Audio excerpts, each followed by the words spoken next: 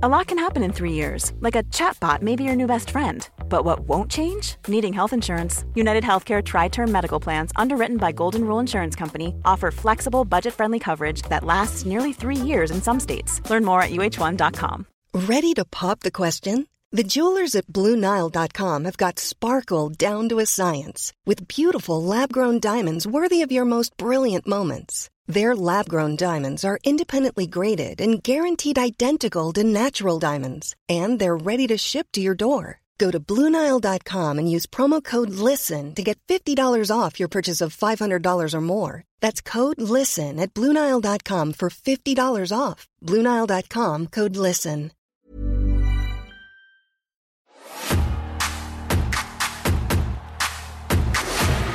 And just like that, October is done, and so are we. Welcome along to the Cultaholic.com month in review for October. We are a man down on the month in review panel this month. Normally to everyone's left. He is so far left, he's gone south. Fraser Porter, not here with us for this month's month in review. But of course, we cannot do the month in review without the Cultaholic.com tribal editor-in-chief. Aidan Gibbons joins us today. Aidan, how you doing? Hello, Tom. The real OG is still here. The real OG is still standing, baby. If you are a Patreon with us, thank you for supporting us. As a special treat, you get to see Aidan's lovely mustard jumper. Mustard jumper. Uniqlo, this. It's what? Uniqlo, the brand. Uniqlo? Yeah, I bought it while I was in London. Ooh, yeah. Someone's doing all right. £22. That's a absolute bargain. Feel how soft it is. That's a lovely. That is a lovely soft jumper. Yeah. See, this one I've had for years. I think it's a... It's still slightly soft. It's still somewhat soft, but it's like it feels cozy to me. Probably a bit harsh to others. Yeah. I think. It's soft on the inside, like you. Soft on the inside. I'm sorry, all your favourites are soft.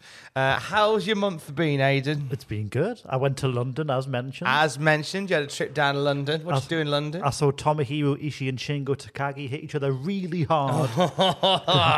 Because me and Carla, my fiancée, went to Royal Quest. Did you have a lovely time? Had a lovely time. Went to the NFL. The Ravens won, so that was excellent as well. Oh, nice. And then we ate lots of food that was very expensive. Is it because it was in London? Yes, and travelled around London. I don't like London at times. I like all the events in London, but it's a very hassly, bustly place. Hustly and indeed bustly. Yeah. I think a lot of Americans who listen just assume that we live near London when we don't. Well, we are relative to the size of their country. Oh, yeah, it's the size of their country completely. But 400 miles for us is like a million miles away. Yeah, it might as well be on a different planet. You've got to about 29 accents by the time you hit London. But also the vibe is different and the conurbation's different. The prices are different. So, like, I think we both you had a trip to London. I had a quick trip to London myself at the start of the month. Went to go and see Frozen at the Drury Lane Theatre. It was Alex's birthday present this year. Didn't see the Muffin Man. We didn't see the Muffin Man, sadly. I did ask at least one person, and they're like, oh, it's very droll. No one's ever said that, ever. I thought that. But yeah, I don't mind dipping in and out of London and shaking it all about in London and then getting away again. I don't mind like once every few years, and then for a weekend, then it can piss off again. Yeah. Because the only issue you've got with London is it's not like it's a good holiday, but it's not relaxing. It's not like going to like Tenerife or a nice beach holiday. It's not quite the same thing, is it? Or Australasia or something like that. It's like, no. Nice. And speaking of London, it's where Fraser is right now, so fuck you, Fraser. Fuck you, Fraser. He's having a nice time in London, I'm sure.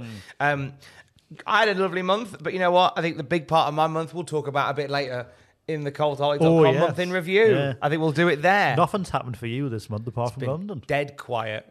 Nothing at all. Certainly no debuts of any sort. Nothing. For anybody. Not at all.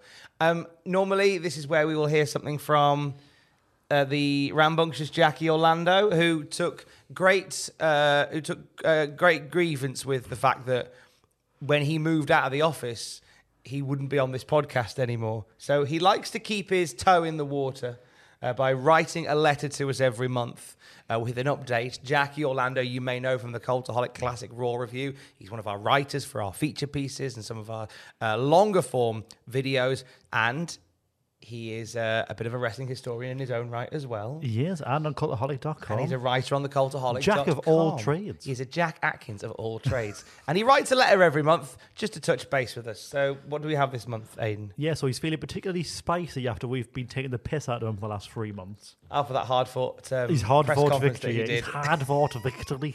That was a good Scout accent, that was. So, both good and bad. So we've had a telegram received from All Saints Clothing, Spitalfields, London, November 1st, 2023. So it starts off, yeah. It's good already. Yeah. Now that all of that Halloween shite is out of the way, we can celebrate what truly matters, my birthday, later this month. Yay! As for this past month, it's all a blur, really. I had some time off where I lay in bed complaining of ill health, and the only wrestling I've managed to watch was Wrestle Dream back on the 1st. I know. But ho-hum, Survivor Series is on the way, as is Full Gear, and another week off for me. He's got another week He's off? got another week off. Fucking hell. Well, you remember the running joke of 2022 where he was never here for a single big story. Yeah. Misses them all. And that's continued into this year. And it is, congrats as always to Tom Campbell, as my sources tell me he won the X Division, the Ultimate X match, or something. And then we've got congrats too to Aidan Gibbons, who has just learned of the end of rationing. Little cheeky to get split spirit there, terrible. And further congrats to Fraser Porter, who I believe bought a ticket with his own money to attend a WWE house show, The Big Fucking Mark. And he's also got a new nickname this month, a new persona, where it's your pal, the Woodwind Creeper, Rick Rebella, and then it just ends with TNA, TNA, TNA. Right, so explain the Rick Rubella to us, Tom. We were chatting about like Jeff Jarrett and hitting people with a guitar, and we sort of we pondered the other weapons that you could use in lieu of a guitar. To which he made me howl on the way into work because I read his message where he said I'd walk around shoving recorders up people's asses. Which is such a departure from kabonging someone with a guitar to just Orlando just impaling people with recorders right up the arse. Impaling them right up. And it just hit my funny bone. And then he came out with a new name, which you've just heard there, the Woodwind Creeper. Rick Rubella. Rick Rubella. But initially, I misread it as the Woodland Creeper. And I pictured him like the stalker Barry Windham up in the trees. Oh, look, what do you think? A little Jack Atkins chipmunk just rustling through. There he is, roaming along. Oh, thank you, Scaring the shits out of foxes and stuff. If it doesn't scare the shit out, I'm pretty sure the recorder up the arse will do that. Either way, it's an excellent laxative. Either way, you're shitting your pants.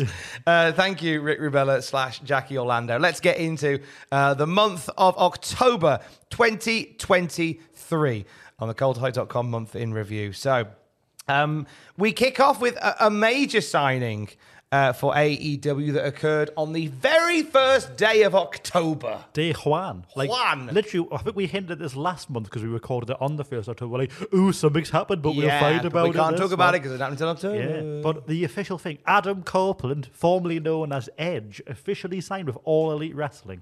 And on that day, October 1st, he saw clearly. Yeah. we've got to get the shit jokes in straight away. Of course, we've covered this before because we sort of all knew it was going to happen. It was very well hinted at. There was plenty of doubt around his WWE future following his August 18th SmackDown match with Sheamus, which Edge revealed was the final match of his WWE contract. There were then rumours immediately following this that he wanted too much money from WWE, or WWE were unwilling to pay what Edge wanted.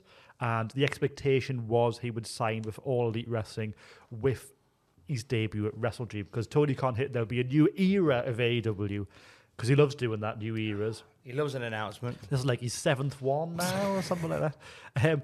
But the debut, after all that hype, indeed ended up happening. There we were. I was asleep, but Jack Atkins was awake, and so were you, Tom. Of the end of the Wrestle Dream pay-per-view, Christian Cage defeats Darby Allin. Nick Wayne, who was turning heel minutes beforehand, him, Luchasaurus and Christian Cage, they beat down good old Sting, and they beat down Darby Allin. And where we go from there is just before they're about to hit a concerto, Metalingus by Alter Bridge fills the arena. Adam Copeland, not Edge, rushes out. Christian Cage outside just looks terrified. He's like, oh my God. But he doesn't rush out. He does his full entrance. That is true, but he runs to one side and then doesn't run to the other side because it's empty. Yeah. But he does one side and goes, yes. And then just the Jeff Hardy way, he takes ages. But then he rushes down after all his entrance and he makes the save. And then I think he spears Luchasaurus after the show or spears Nick Wayne after the show goes off the air. I'm pretty sure they both get spears. Yeah. Lots of spears. Sean Spears. Not even a Sean Spears, though. But sort of like we all knew it was going to happen, but it was never directly confirmed. And what Ed reveals beforehand is that he stayed in Redmond, Washington, which is about 15 miles outside of Seattle, which is where Wrestle Dream took place. He was briefly spotted by a child just eating a burger while reading a book, but Edge just shushed him, and the kid went, "Okay, Mr. Edge." Oh, that kid ran straight to Meltzer. He ran straight to Meltzer. No, he didn't. So we didn't find out, but Edge has since, Adam Copeland has since revealed why he signed with AEW. One of the reasons was simply that he asked his daughters about what he should do. He considered retirement, whether he should resign with WWE, whether he should go to AEW. They told him to go and be with Uncle Jay, who of course is Christian. And Edge himself admitted to Beth Phoenix, his wife, that the perfect world for him and ending his career was with Christian. But part of it as well is that he's mentioned how him and WWE sort of drifted apart over the last couple of years, and that WWE simply didn't have much for him anymore, basically. And while AEW did, and he's full-time in AEW now, but what he did say was, part of me coming here is that I want to contribute, I wanted to help. I just felt like here I'd be really able to do that and have the opportunity to be able to do that. So he's helpful all round. It was you're absolutely right, and I think even like the staunchest of WWE fans would agree. Like Edge kind of did everything he could do in WWE. Yeah. That was kind of, he'd reached the ceiling of everything. He could win a world title, I guess. That'd be the only other thing would have been to win a world title, but the time had come and passed for that, hadn't it, really, in 2021? Yeah, there was a moment, and they didn't jump on it because, Roman Reigns, and they just sort of kept him sort of in the mix. Obviously, the Judgment Day was born because of Edge, but then he's been really open about that whole thing as well, and how he had a vision for what it was. And the vision for Edge's vision for what the Judgment Day was going to be just didn't quite scan, not just with the Judgment Day, but with the crowd. So as soon as Edge left it, and they kind of found their own voice. It's become the top faction on Raw. It's become one of the top factions on Raw. And that's not a dig to Edge. It's just sometimes, some things don't work. The pieces don't fit in the hole. And in that occasion, it didn't. Because he had the mountains of omnipotence or something, didn't he? Yeah, it was quite grandiose, and they had suits, and it just, the way that we've got them now, I think, is exactly where they should have been from day dot. But yeah, I kind of done everything he needed to do once that whole system had ended. And there's a lot of people that you would think, like leaving WWE to go and have a short run in AEW. We kind of poo-poo that quite a lot because it feels like you're running on fumes the last part of your career. But it'd be like the sort of like TNA 2008, 2009 sort of thing. Yeah, but with this, it's different because you've got Christian over there, and these two are so intrinsically entwined in wrestling that wherever the one is, the other should be there to wrap it up. That feels right to me. Yeah, I think this is such a perfect ending. It's such a perfect ending for Adam Copeland to be involved in a story with Christian Cage in AEW as opposed to not in WWE. Obviously, had Christian been in WWE, I'd have said that'd be the perfect place to end. But that's my vibe. It was, of course, once it happened, WWE presented Fastlane soon after that. And, of course, at the press conference afterwards, Triple H addressed it. Yeah, so he was asked basically like just about Edge's departure. And Triple H said, time was right for him. Time was right for us. I think he had an amazing career and an amazing send-off here. I think he felt like he had done what there was to do. We sort of felt, I think he's right. Oh, no, I've written that in brackets. We sort of felt, I think he's right. We wish him the best. There is no animosity here. There are no hard feelings. He's doing what's right for him and his family. I'm happy for him. Very happy for him. I sent him a message. I'm happy for you. I'm proud of him and very happy for him. I think he's happy for it. I'm happy for him. This has to be right for you. This is a grind, a lot of hard work. It has to be right for you. If somebody feels like a different opportunity is better for them, great. That's wonderful. The machine doesn't stop for anyone. So let's sum up. He's happy and it's right. and also, he goes on to say in that press conference as well, he says what Edge's departure does is open up a spot for someone new and young and hungry to come in, and there are plenty that are going to do that. And I think that's the attitude with Triple H's WWE, in the sense that, right, they're gone, and it's a shame. It's built up the next generation now. Yeah, but let's have now someone needs to fill that spot, and there's plenty that have stepped in. It's given LA Knight room to breathe, and I think he is that young up and comer in his 40s. LA Knight, go on, lad. It's not about age; it's about TV age. That's and it's true. fine. And you're only a babber. It's fine. But it gives opportunity for guys like Grayson Waller to step up and do more, and you're going to see other people in the mix there, and I think that's the right way to look at it. And he has absolutely, whereas WWE he was doing like short runs and short bursts, he's absolutely thrown himself into AEW life full time with AEW, and he's helping behind the scenes, he's helping on the scenes. On the screen and all that sort of stuff. But like since his debut, he's only had one match where it was he wrestled Luchasaurus, which was on the night where AEW Dynamite and NXT went head to head. We'll get to that a bit later on.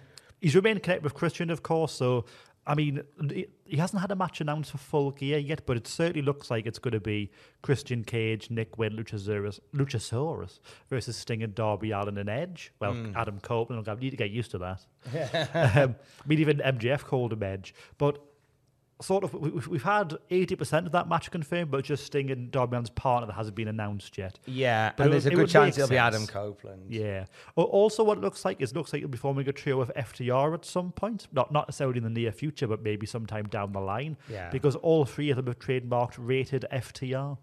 Yeah, I can see them. The same way that I think they trademarked CMFTR as well. They've also got like RKO FTR or something as well. They're just hedging their bets. They just love a trio, don't they? They love a bloody trio. I think Adam Copeland's been a great get for AEW. We've seen some interesting signings from AEW over the last few months. Less of going for the younger talent and more for names. Very much going for the established veterans. For good or for bad, I guess we'll see. I mean, historically, I think we've slated companies that have drafted older talent over younger talent. And especially when the whole idea with AEW for a lot of, especially the early, well, I say the early years, still early, but like the first couple of years was, we'll bring in the veterans and they're there to bring up like the sort of younger guys, like a sort of like top level, like the people like Jack Perry, Darby Allin, Sammy Guevara, like MJF, like sort of like people like Jericho and that, especially with sort of like, how can we get these guys to the same level we are? And now it's sort of like they're at that level, but AEW is now supplanting that with a lot more veterans like Edge. I mean, Chris, I can't really complain about a lot of them because they're all still in really good shape. They can still go. Yeah, I think you can't just go, they're a veteran, that means that's wrong. Yeah. You have to look at each case as a case-by-case thing. Christian Cage is a veteran, but my God, has he been entertaining. He's like the best guy on TV right now. Yeah, and he's created some magic there, and you can't just go, well, he's a veteran, so we can't use him, so let's put somebody on who won't be as entertaining. Unfortunately, that is the case. There are some legends they brought in that really haven't done as much as they could have done. But in terms of the ones that we've seen so far, I think the Adam Copeland, Christian Cage story is great. I don't want to see that anywhere near end just yet. Yeah. And and AEW have proved in the past they can tell a nice long story. Yeah. I mean, the end goal for this as well is eventually the reunion, isn't it? Where they both turn babyface, and that'll be the final Edge and Christian run. But what, like 20 years since the last Edge and Christian tag team run? You have them have like a proper brutal match next year. Yeah. Get it all out of their system, and then you have them tag team. Yeah. They go off into the sunset as a team. That'd be nice. Speaking of going off into the sunset, Vince McMahon has been a big talking point in October, as it looks as if there's been some succession-based shenanigans going on within TKO Group Holdings and Endeavour. Oh, yes. There's certainly been some political machinations. Oh, some political McMahon machinations, you say? Before we cover that, McMahon, did you see him in Saudi Arabia? I did see him in Saudi Arabia. He shaved his moustache a little bit. Yeah, he just looks a little bit old now, doesn't he? Bless him. He looks old. But in fairness, he had spinal surgery this year. So He's still got his cane, hasn't he? Yeah. He declared Saudi Arabia was WWE's home. WWE's home. Like, oh, okay. You're like, you just want more money, mate. Just built an office in Stamford. Yeah. I don't know if that's the case, Your Honour. Yeah, we did. Yeah, so he was there for the boxing fight, him and Undertaker. Yeah, Tyson Fury against Francis Ngannou. He was sat on the same row as Mike Tyson and Eminem. I know, what a combination What that a is. horrible combination. I joke. It's an interesting combination rather than a horrible combination. But what you get is these all these like mad concoction celebrities just sort of like, yeah, sit on the same row. Yeah, it's like that table at a wedding of just like miscellaneous. Yeah, you're just like, right, we've got Bill from work and Steph from accounting. I think they'll get on with Steve, Yeah. the funny bloke from the other office. Like, and your Uncle Bill. You're the pub regular, get him in too, it'll be all right. But yeah, so Vince McMahon. So it's a very interesting year for Vince McMahon, as we've covered throughout. He forced his way back into WWE and then sold the company. And the perception was very much that he's agreed to sell WWE to Endeavour, which is then merges with USA into TKA Group Holdings. WWE, that is. The idea is that this is all done very much to secure Vince McMahon's future at the top of creative. He's still there to book Omos versus Riddick Moss and stuff like that. There he is, like all this sort of stuff. But no. I mean, we sort of had little inklings because WWE TV was sort of a bit more Triple H-y is probably the right word, maybe. It had all the hallmarks of Triple H's booking, and what we found out this month is Vince McMahon is no longer the head of WWE Creative. Of course, from April, what he's been is sort of like the overseer, like just a bit like the Emperor in Star Wars is there. He's not a nitty-gritty, but he can make any changes he wants to, which he's been doing remotely, while Triple H sort of writes all the shows and Vince just changes whatever he wants. But now, though, it's just Triple H as the head of creative, and this all stems from Endeavour and TKA Group CEO Ari Emanuel. Sort of the perception within, like privately and publicly, was that Vince McMahon would be the wrestling guy of TKO, and that Ari Emanuel would defer to Vince McMahon on any things they sort of disagreed on. But that has not been the case. Instead, Vince McMahon has been overruled on WWE Creative and has been removed from his position. And essentially, he's found his power now marginalised within WWE. He's no longer the, of course, majority shareholder of TKO, the same role that he had in WWE. Vince McMahon was actually even cited as sort of a contributing factor to TKO's lower than expected stock price, because something baked into the arrangement for the sale is that McMahon can sell his stock whenever he wants to. But what Dave Meltzer basically says is, Vince McMahon is out of creative. This is a big story because Ari Emanuel, when they were on the verge of closing the deal and actually closed the deal in April, did the media rounds was like, Vince will be in charge of the company, and if me and Vince have a disagreement, it will go the way Vince wants, because Vince is the guy.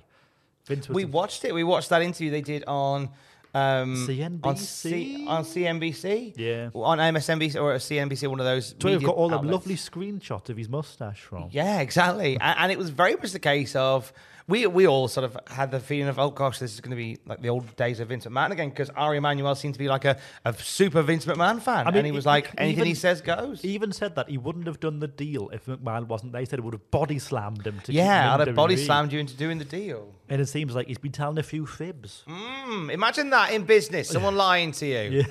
Imagine.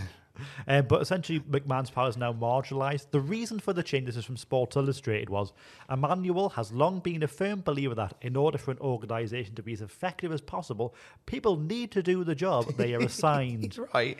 In this case, that approach has empowered Levesque, Triple H, of course, to exert his full influence in the company's creative sphere. Triple H, of course, his official job title is WWE Chief Content Officer, which, believe it or not, puts him in charge of the content by job title. He is the chief of the content in an official capacity. While Vince McMahon's job role is executive chairman of the board of TKO. So, like, in terms of like job responsibilities, WWE Creative wouldn't be listed there if you put a job advert up, really. No. So Vince's job there basically is to deal with sort of the bigger picture things, like your TV deals and your licensing deals. So this is what he's doing now. So Vince is basically, he's overseeing negotiations for the US media rights. The one for SmackDown's already been done. That was sort of like I think they got a 40% increase on that one.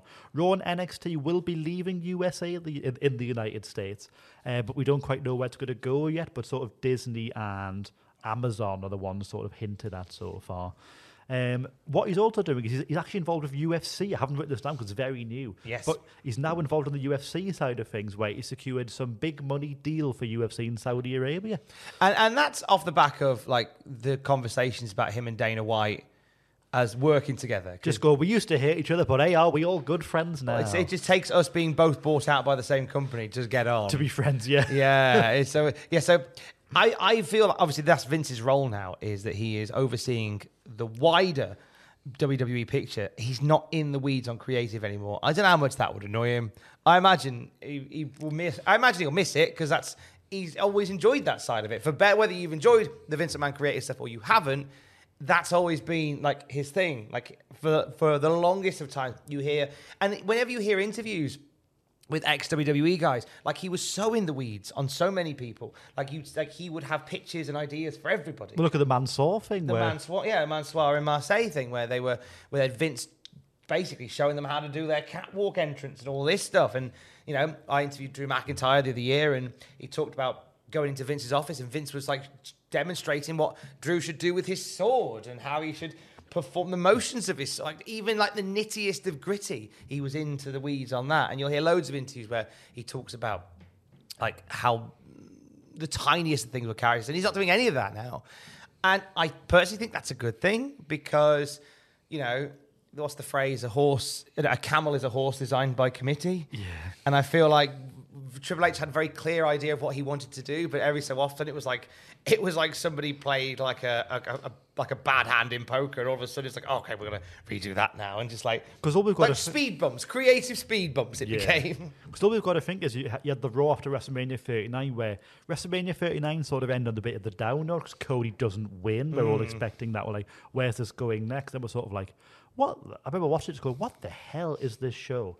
What is going on here? Because nothing happened for 3 hours, basically. There was one bit where Seth Rollins came out, and then he got communicated something, and then did he leave again? Yeah, he leaves. And then, but what we find out is that was actually just the plan. Oh. And then you had Roman Reigns did a similar thing where he just comes out and goes, acknowledge me. And then the idea is he's meant to wrestle in the main event. And of course the match doesn't happen because that's when Brock turns heel.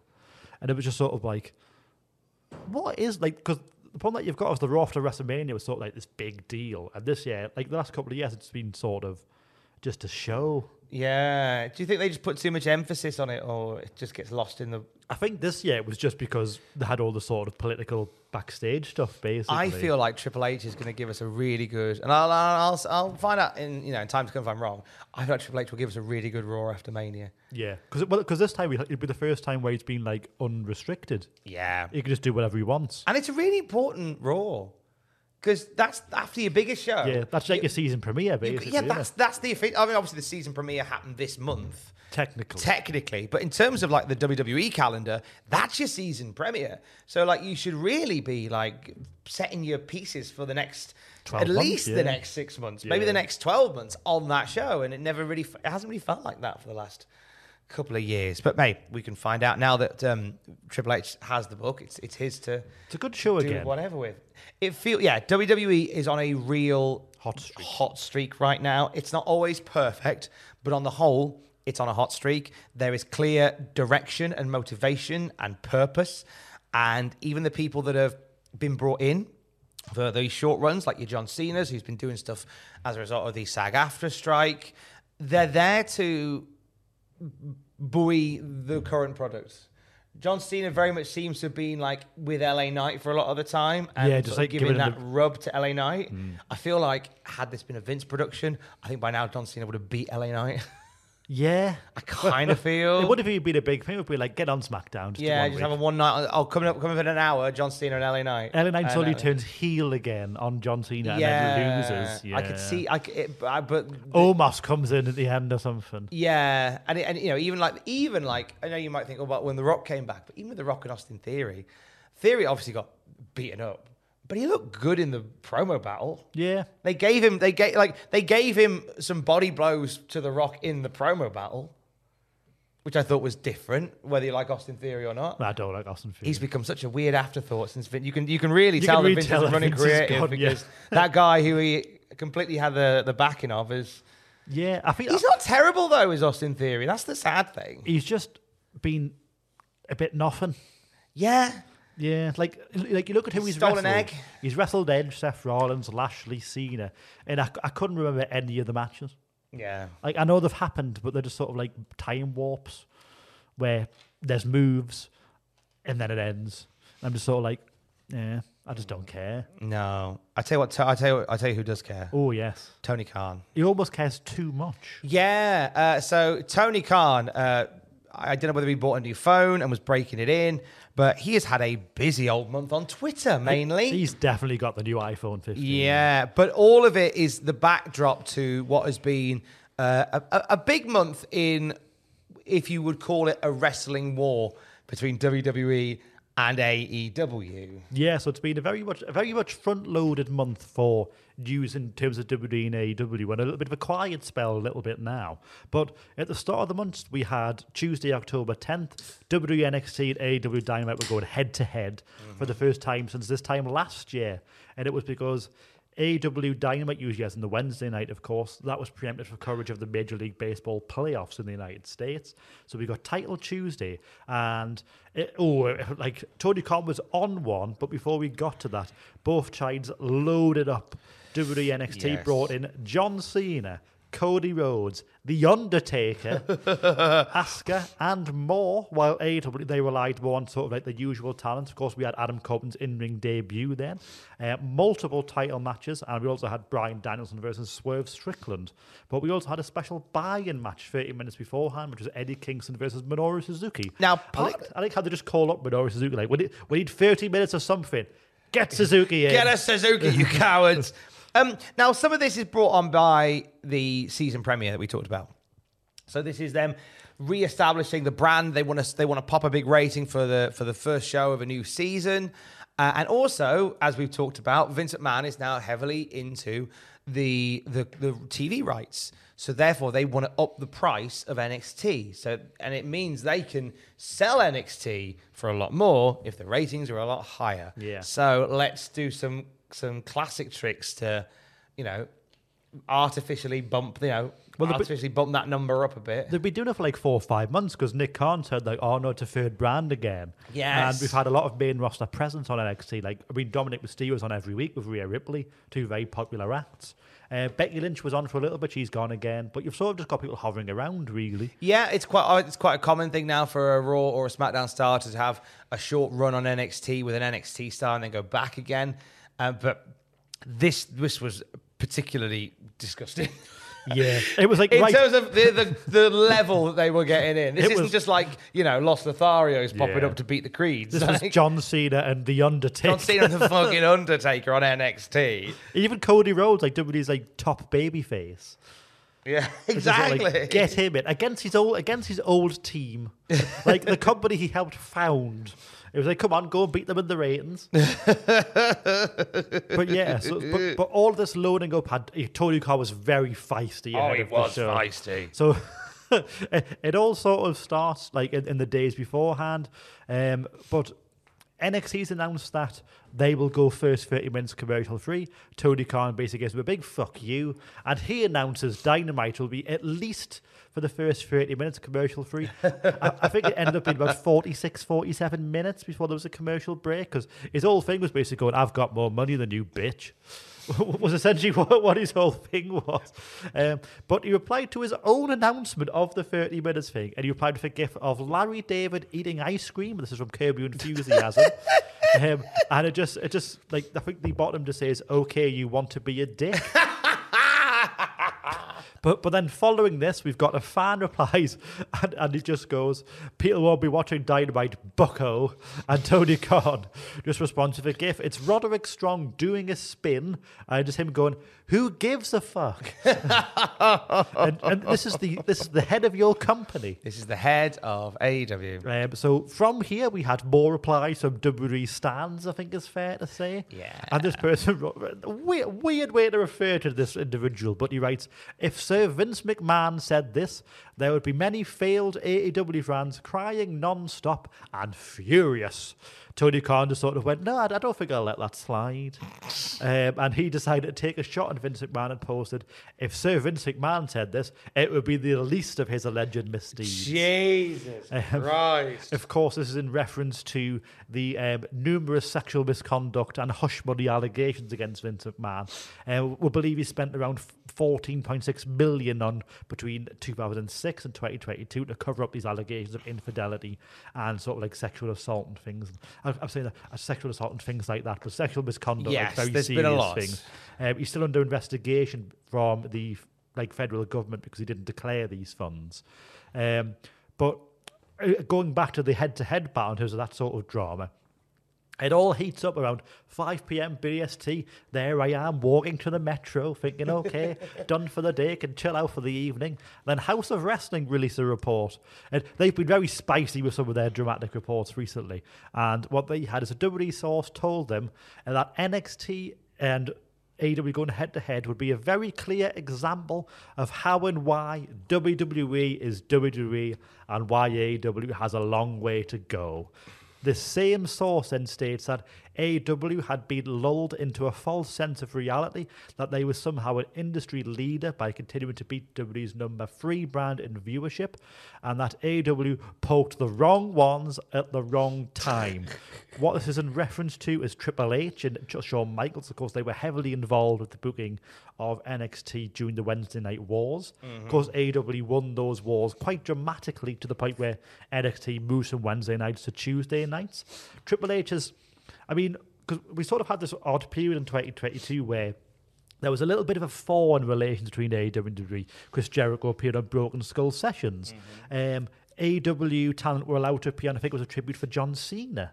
It was at the anniversary, so we sort of went, okay, they're still a little bit nitty-gritty, but they're not like flicking each other all the time. No, but there's some politeness there. But then WWE brought back the ultimate flick where there was alleged contract tampering. We'll get to a bit more of that later. But that very much spices everything back up again. And Tony Khan even said earlier this year that he thinks both sides hate each other. So so the fall was very quickly iced up once Triple H became Chief Content Officer last summer. But this all sort of plays into the issues of the wrong ones at the wrong time.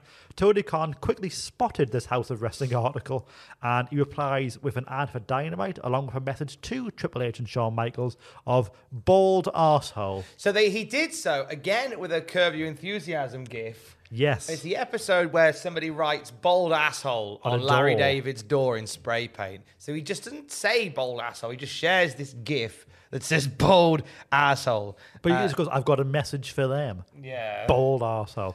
He also then continually refers to Vince McMahon's alleged misdeeds in interviews ahead of the show. He basically going, you're bald and he's dodgy. He's a dodgy boy. Yeah. But anyway, all this leads to some wrestling. Yes, all this leads to the actual show itself. And more importantly, Tom, the ratings for that show. Fuck the wrestling, doesn't matter. But we had, a little bit shocking at the time because I thought it would have been a little bit closer.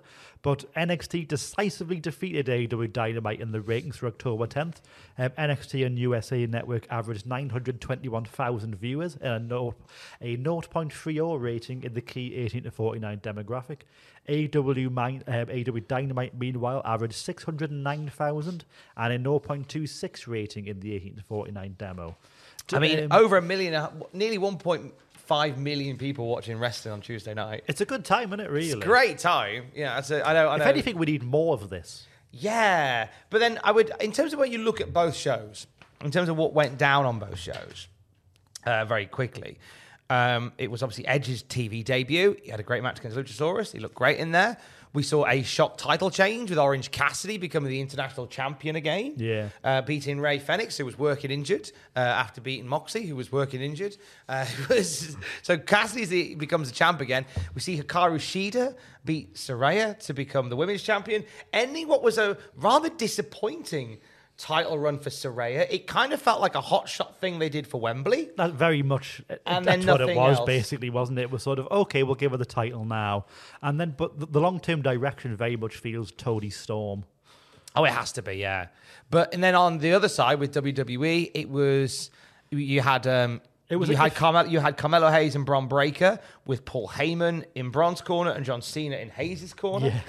You had Bron Breakker getting chokeslammed by the Undertaker to end the night. Who bless him, had to try and get that motorcycle around the performance centre. Had a hilarious time trying to walk the bike around. God love him. Asuka having a great match with Roxanne Perez. You had we had Cena in the ring, didn't we? Having a showdown. Yeah, it was a Cena and Breakker showdown, wasn't it? Yes. So they used them well. Cody as well, announcing the Dusty Cup. He was interim GM for the evening. Made loads of decisions. Yeah, he made Dirty Dom defend the North American title. Yeah, I think NXT could do, I think, with like a general manager again permanently. Really, I think WWE does a really good job with these authority figures at times. Yes, exactly, because. And it doesn't need to be a big character. It's almost in the model of like how William Regal was the general manager, where he wasn't intrinsically involved in storylines, with the exception of maybe the Karrion Kross one. It was just sort of him just sick of Gargano every week, just complaining about stuff in 2020. I thought that stuff was great. Yeah, but it was otherwise. Just shout war games is all you want, really. He's just there in case you need somebody authoritative to move a story along. He just goes, hey, stop being a knobhead. Yeah, you need something like that. Yeah. But so that was how both shows went down. I think probably in ring, you'd argue that maybe Dynamite was the better show from an in-ring perspective. Certainly from a spectacle, it was NXT, which was internally, according to numerous reports, internally it was called NXT Mania. NXT Mania. Like everyone behind the scenes was going like, this is NXT Mania tonight. This is going to be fun. But there was a lot of that. So the ratings come out, and Tony Khan he's very much had the dog in him, as they say. And how did Tony Khan react post-ratings defeat, which it was a defeat? So most people in this situation would sort of be like a little bit quiet, a little magnanimous, a little bit humble, to sort of be like, okay, we've lost. Like it's a bit shit that we've lost, especially on Tony Khan's birthday was when the show was. But you sort of move on. But that's not the Tony Khan way, Tom. That's not the Tony Khan we know and love. Tony Khan way. So very soon after the ratings battle, one Twitter user says that Vince McMahon has the power and influence to take cheap shots, something he says that Tony Khan does not. And Tony Khan simply writes back, yes, Vince has allegedly used his power and influence to shoot a lot of shots. Yes, it's a straight in there. He also said that he was pretty sure Shawn Michaels blew the chance to become Booker of the Year due to his booking of NXT on October 10th. Just shitting on Shawn Michaels. Mm-hmm. He also goes to social media, takes pot shots at The Undertaker and John Cena, pointing out this is the first time on a WWE show featuring both Undertaker and John Cena that had drawn less than 1 million viewers. This, of course, was not 100% true because Saturday Night Slam, no one watched it. That's what somebody pointed out.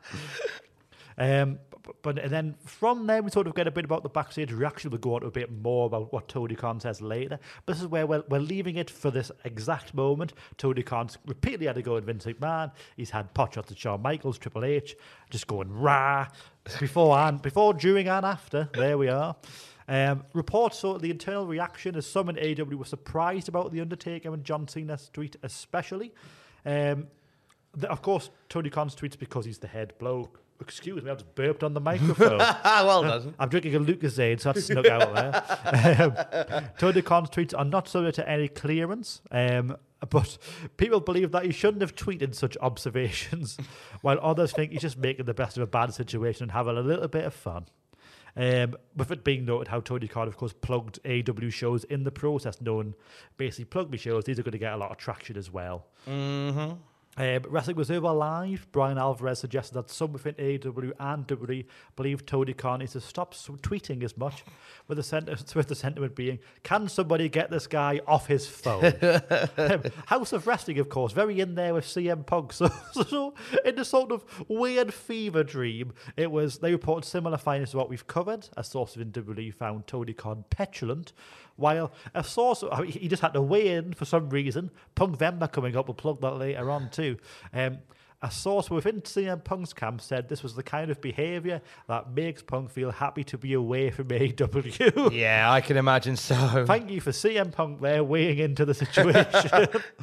just wiping the sweat from his brow. Yeah. Phew. And then one day later, we had, this was Wrestling Was Over newsletter. I was away down to London by this point, but thank you to Andrew Kelly and Jack Atkins and Lewis House and everybody else. But it was WWE considered Tony Khan's tweets a declaration of war. Da, da, da. And then mere hours later, Tony Khan responds to this and basically says that the past contract tampering, as we've covered from WWE, this is what made the whole rivalry personal. He wrote, "This weekend marks 1 year since Mayo Clinic saved my mum's life. During her ordeal, many AEW talents came to me alleging WWE tampering, inducing them to break their contracts. I'll never forget these phone calls at her side in the hospital. It's when business became personal for me. This is nothing new. I mentioned it last year after she came home. It's relevant today because she checked in for surgery 1 year ago today.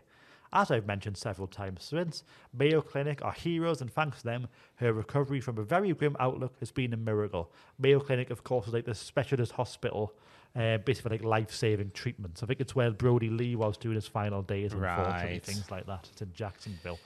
Of course, we covered this last year at the time, basically. We discussed it sort of at the end of year review at the end of last year. And basically, it's after Triple H becomes chief content officer, gets on the phone and starts trying to bring back all these former WWE talents that AEW have sort of signed over the previous 12 months. So people we know he reached out to was Swerve Strickland, who directed WWE to his lawyer. William Regal, of course, William Regal ends up going back to WWE. Andrade El Idolo, who asks for his release and punches Sammy Guevara in an attempt to be fired, which fails because, of course, he's still there. I've written Malaria Black for some reason, but of course I mean Malachi Black. I don't know why I've written Malaria Black. I don't know why I've written that. He does not sound well. He needs to go to the Mayo Clinic. But Malachi Black, so he asked for his WWE release along with Buddy Murphy, and Tony Khan went, "No, you're under contract for 5 years." And we believe Adam Cole, who just did a similar thing to Swerve, and went, "No, I'll chat to my lawyers."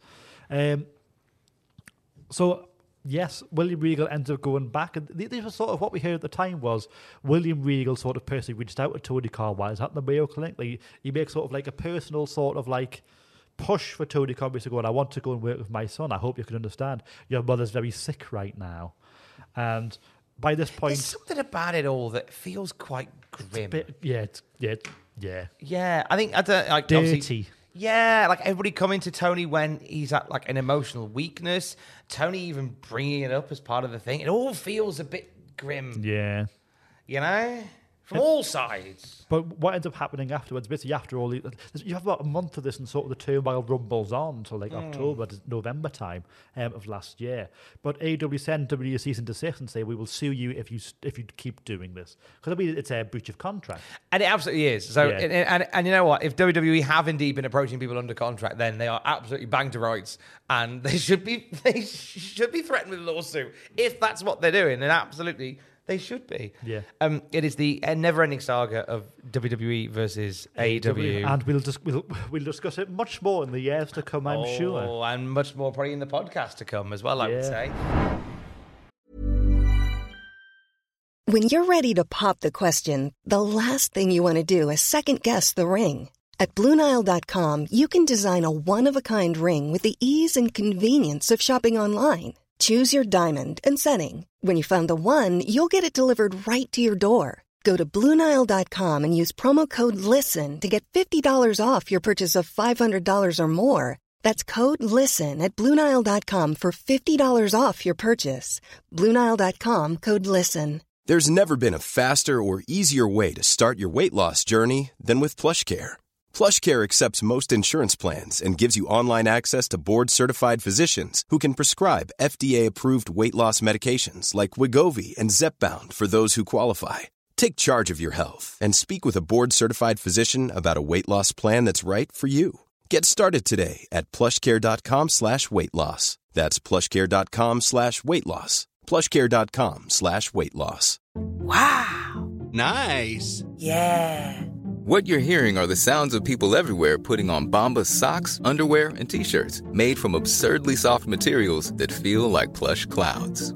Yeah, that plush. And the best part? For every item you purchase, Bombas donates another to someone facing homelessness. Bombas. Big comfort for everyone. Go to bombas.com/ACAST and use code ACAST for 20% off your first purchase. That's bombas.com/ACAST. Code ACAST.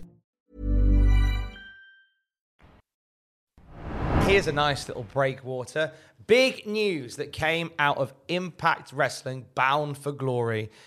a major change is coming for the company, and the more things change, the more they stay the same. Oh, yes. I mean, I've written TNA Wrestling is back, baby. To quote Scott D'Amore, we're fucking back! Yeah. I mean, this was beautiful to see, really. So this is a little inside baseball for just in terms of how I discovered the news, is we always cover the Cultaholic. We always cover the Impact pay-per-views live on Cultaholic.com. Yes, we do. So it was Jack Atkins that does them, unless he's ill or something, or he's on holidays. But in this case, Jack Atkins, he's had a fucked back, bless him. We've had the whole thing about what chair he's going to buy in the office. We'll find out at some point. But big thing, Jack Atkins wasn't very well, so he didn't cover it live. And I was at my nephew's christening the next morning, so there was no way I was going to be awake all night. But so I woke up at 4 a.m. thought, okay, we'll do the results now. I'll get it all written, get everything, all the key bits covered. And woke up, just sort of went, just in a little stupid, went, here we go. I was just like, fuck. TNA Wrestling's back. And you've got your own little story, Tom. I have. So we did live reactions for Bound for Glory, and they faded to black on the main event after the title had been defended. And I signed off the stream thinking, oh, they're just playing a promo for something else.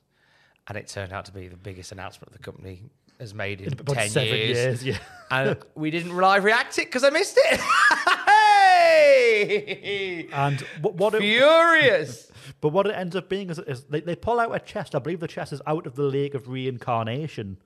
Like Matt Hardy's Lake of Reincarnation. That would make sense. Because he kills TNA in 2017. But no, we have seen the chest since. Have we? At Slammiversary 2021 or 22, where the whole night it might be 22, where the whole night is a celebration of TNA. 22. And at the end of the night, like the chest is closed by Josh Alexander. But there's a little knowing look from Josh that kind of goes, we could bring it back. We could do this again. Because I don't remember that, despite having watched the show live.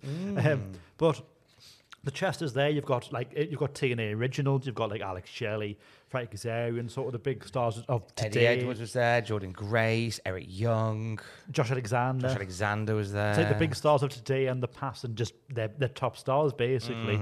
And they're all sort of like around a fire, like some sort of like demon ritual, and then it's just like home. TNA Wrestling is back, and they open the chest, and all the TNA memories burst out into the sky. You've got Mike Today and Don West and Kurt Angle just going raw when he's like full on Kurt Angle. Yeah, and all that sort of all shit. the best memories. Yeah, Abyss falling off the stage. Yeah, I think it's got Jeff Hardy where he does the swanton through the table. And all that all your faves are there. Elix Skipper doing his big cage walk. The classic. I just sort of went, this is mint, this. Watching it. And it was, they released a press release immediately afterwards. TNA Wrestling isn't officially back yet. It's sort of half back at the moment. It's officially back January 14th. January 13th. January 13th. 2024 for the Hard to Kill pay-per-view. And coinciding with this is AEW, TNA are going to run bigger venues again. So they're doing the Palms Resort in Las Vegas, and it will be the biggest arena they've run in recent years. So big stuff coming from TNA. Massive stuff. And it's really just generated so much love and interest. Impact Wrestling is one of these places. And do you know what? It's funny because after the events this weekend, I've had a couple of people message and go like, oh yeah, well of course you're biased now. I was like, no, and you can attest. We sit together all the time. I have banged the fucking drum for Impact for years. Yeah. For decades. And we cover love Impact. And we cover it all the time on the website. We cover it all the fucking time. I don't want to see another message from anyone going, oh, cover it. We always fucking cover it. Every bit of news. We cover it in news videos. We do live reactions to Slammiversary and Bound for Glory. Yeah. The only difference might be now is it might sneak its way into a couple of more headlines. It'll sneak into more headlines, and we'll definitely do. I'll definitely do live reactions for fucking Hard to Kill in January. We'll do that. We have had if you were to do a graph, and I should have done this before I came down, right? If you were to do a pie chart of all the guests on Desert Island Graps over the 4 years of the show, an overwhelming majority are active Impact Wrestling stars, right? An overwhelming majority are Impact stars. Big up Simon Rothstein. Big up Simon Rothstein, who's their PR guy, who we have worked together for years, and we do loads of stuff with Impact. I'm sorry that it's not front and center exactly where you want to look at it. Do you know what pissed me off was during the live reactions? Yeah. I was watching, and literally someone in the comments went, you should do live reactions to Impact. It's like, what the fuck do you think we're doing? Like right now. The fact that they went, you should do live reactions. You are literally, I don't know what to tell you. You're literally in a live reaction stream for Impact. Yeah. I don't know what to tell you. Fucking idiot. but we'll get to more of you later. More about me later. What we find out is the reason for the rebrand. I mean, we'll go into this as well, because I'll discuss this first, actually. But you've interviewed Scott DeMoore, an excellent interview, while your voice was still completely fucked. But Scott DeMoore gives us a lot of insight into, basically by the time you listen to this, it'll be on cultaholic.com, but it gives us a lot of insight into sort of why the rebrand. Basically sort of said, of course, there was a lot of turbulence within TNA in 2015, 2016, 2017, where it was TNA, then GFW, and then Impact, then TNA, then GFW, then TNA, then Impact, and GFW, then TNA. And then that was like, okay, this is a fucking mess by the time Anthem buy it. And they rebranded as Impact. Were going, because it was LOL TNA by this point. Yeah. And we sort of went, this is a dead brand almost. We'll do it as Impact. We'll start afresh, essentially. And Scott DeMoore basically explains that he's always sort of wanted to bring back TNA since he went back to the company and was appointed initially. Yeah. I think he was initially senior vice president alongside Don Callis, and now, of course, he's Impact president. And he's always wanted to bring it back. There was talks in 2020 where they did a 1 hour sort of TNA show, and the ratings were really, really good on Access. And Access sort of asked him, can you do this every week? Mm-hmm. And he goes, we've just had the COVID-19 pandemic. I don't even know if we could do one show every week. But there were sort of hints of it because Moose becomes TNA they were going to do like a brand split. No, there was a show they had planned. I don't know whether they did it. Or the past and present show. Yeah, so you might be getting it mixed up with like the sort of classic Canadian wrestling show that they did. What, the IPW? Yeah. Because the plan was a WrestleMania week to go to Florida and do TNA There's No Place Like Home, which was the name of the show, and it was going to be a TNA throwback show. Yes. But then the pandemic happened, and they didn't. So it just kind of got shelved. And as you were just saying, it led to Moose coming out as TNA champion and sort of revitalizing that brand again. Yeah, and then it's sort of... But he then reveals that the discussion sort of started in February where he went, we should go back to TNA, you know. And exactly how they said it. You know, go back to TNA, you know. Well-known Geordie Scott DeMoore. That's exactly what he said. Why, you go back to TNA, like. And so it all sort of went from there. What has been revealed is that they want to unite the fragmented history of the promotion. Like we mentioned, TNA, Impact, GFW, we sort of have it under TNA again. But also, like, while it was LOL TNA, the sort of nostalgia and popularity of the TNA brand is it's grown massively again in the last couple of years. I mean, we all look back fondly on TNA now, even the stuff that was crap. Yeah, it's nostalgia. It's the nostalgia bug, and nostalgia ain't what it used to be. Nostalgia. It's what nostalgia does. We come at things with rose tinted glasses for everything. Like there's my favorite one. I did a whole video on it. Was an episode of SmackDown from late 2001, just before the end of the Invasion storyline, and it was all the wrestlers running in and doing their finishes on everybody. And it's a really great scene. That famous ending. Yeah, and I remember watching, and we've done it on the SmackDown review. Like that period of WWF was awful. Like it was just creative. Like the roster was bloated. It was creatively lost. WWF were losing more money than they'd ever lost. The houses weren't drawing. It was a really, really shit time in 01, late 01. And every who lived it was like, yeah, it's just not the same anymore. But then we watch that now, and everyone goes, oh, back when it was good. I was like, no, I was there, and you said it was shit, and I said it was shit. I liked it, but I was 6. That's exactly, yeah, there you go. But it's nostalgia. There'll be stuff that happens in 2021 that we'll shit on, but then 2041 they'll go, I remember when it was good. Yeah, imagine when we're all fucking, remember pandemic era wrestling, wasn't it wonderful? We're like, no, it wasn't. Great? Nope, wasn't. Nope. Shit. How dare you? But nostalgia is a big part of it, and I think time heals all wounds. And I think a lot of the stuff, even the sillier stuff, TNA has kind of embraced. You know, whenever we've talked TNA during interviews I've done with the roster, like it's always asking, like, you know, which classic TNA match would you want to do? A last rites match? You know, do you want to do Monsters Ball? The concept of Monsters Ball seems so panto-y, but God, I love a Monsters Ball at Bound for Glory. But so do people at cultaholic.com, because a lot of the stuff that we cover from Impact is the utter bollocks they put out. So like bollocks. PCO being set on fire this year. Yeah. Or Crazy Steve stabbing people. Yeah. And Eric Young being murdered on screen, then coming back to life. He's alive now. So like, like this is TNA. Like this is what we want. We want good wrestling with a bit of bollocks. Yeah. And that's what it is and what it needs to be. You've got your last rites, you've got your Monsters Ball, you've got all the other amazing stuff to do. But there's another part of TNA that always comes up in conversation, and that is the six-sided ring. Yeah. So what do we know on that? So it will not be coming back, much to my dismay, because I love the six-sided ring. But it's not coming back for a very good reason. Scott DeWar says in an interview with Tom Hannafan, the Impact commentator, on 24th of October, he says, the six-sided ring in question comes up all the time. I get it. I was in the ring when the six-sided ring was brought in. I know it has its supporters. The fact is, at the end of the day, almost to a person, the athletes that have performed in the six-sided ring don't prefer it. They say it's harder on the bodies, it creates more injury, and more than injury, it creates more wear and tear on the body. Doing it night after night is harder on the body. We're happy to have conversations about how to make the product look the best, but one of the things unwaveringly that we're not willing to negotiate on or compromise is the athlete's health and safety. We're going to be a four-sided ring. I know that disappoints a lot of people, but my respectful and honest question to that is, do you really love the six-sided ring more than you love ensuring the health and safety of the men and women who get in the ring and put their health on the line? Yes. Do you want to make it a more dangerous situation for them? Yes. It's wrestling. Never say never. There could be change in the future. It's a simple one for us.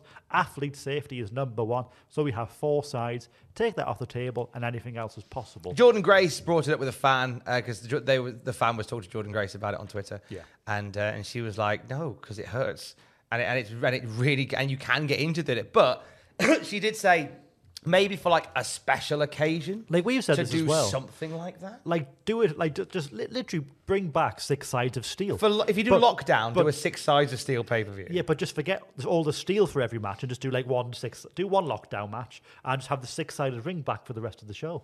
Yeah. So call it lockdown. Have your big main event, War Games, their version of War Games. But lockdown, every match is in a cage, Daddy. Yeah. Listen to me. Too many it's cages. The whole pay-per-view where every match is in a cage. Yeah. Daddy. Awful, weren't they? It's a Dusty Rhodes concept, that was. Isn't Daddy? But every match in a cage.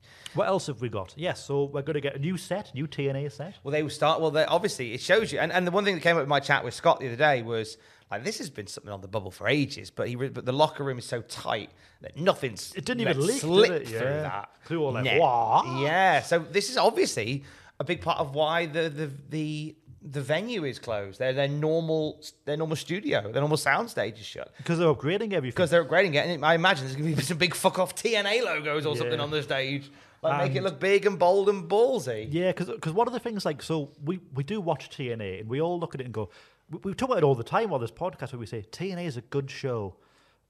You're not going to watch it, are you? Oh no, Impact's a good show, but it's not going to get enough viewers in. And there's sort of been a little things of production where it doesn't look like low rent, but it doesn't look as good as it could look. And hopefully that'll definitely change in 2023, 2024, even 2023 now.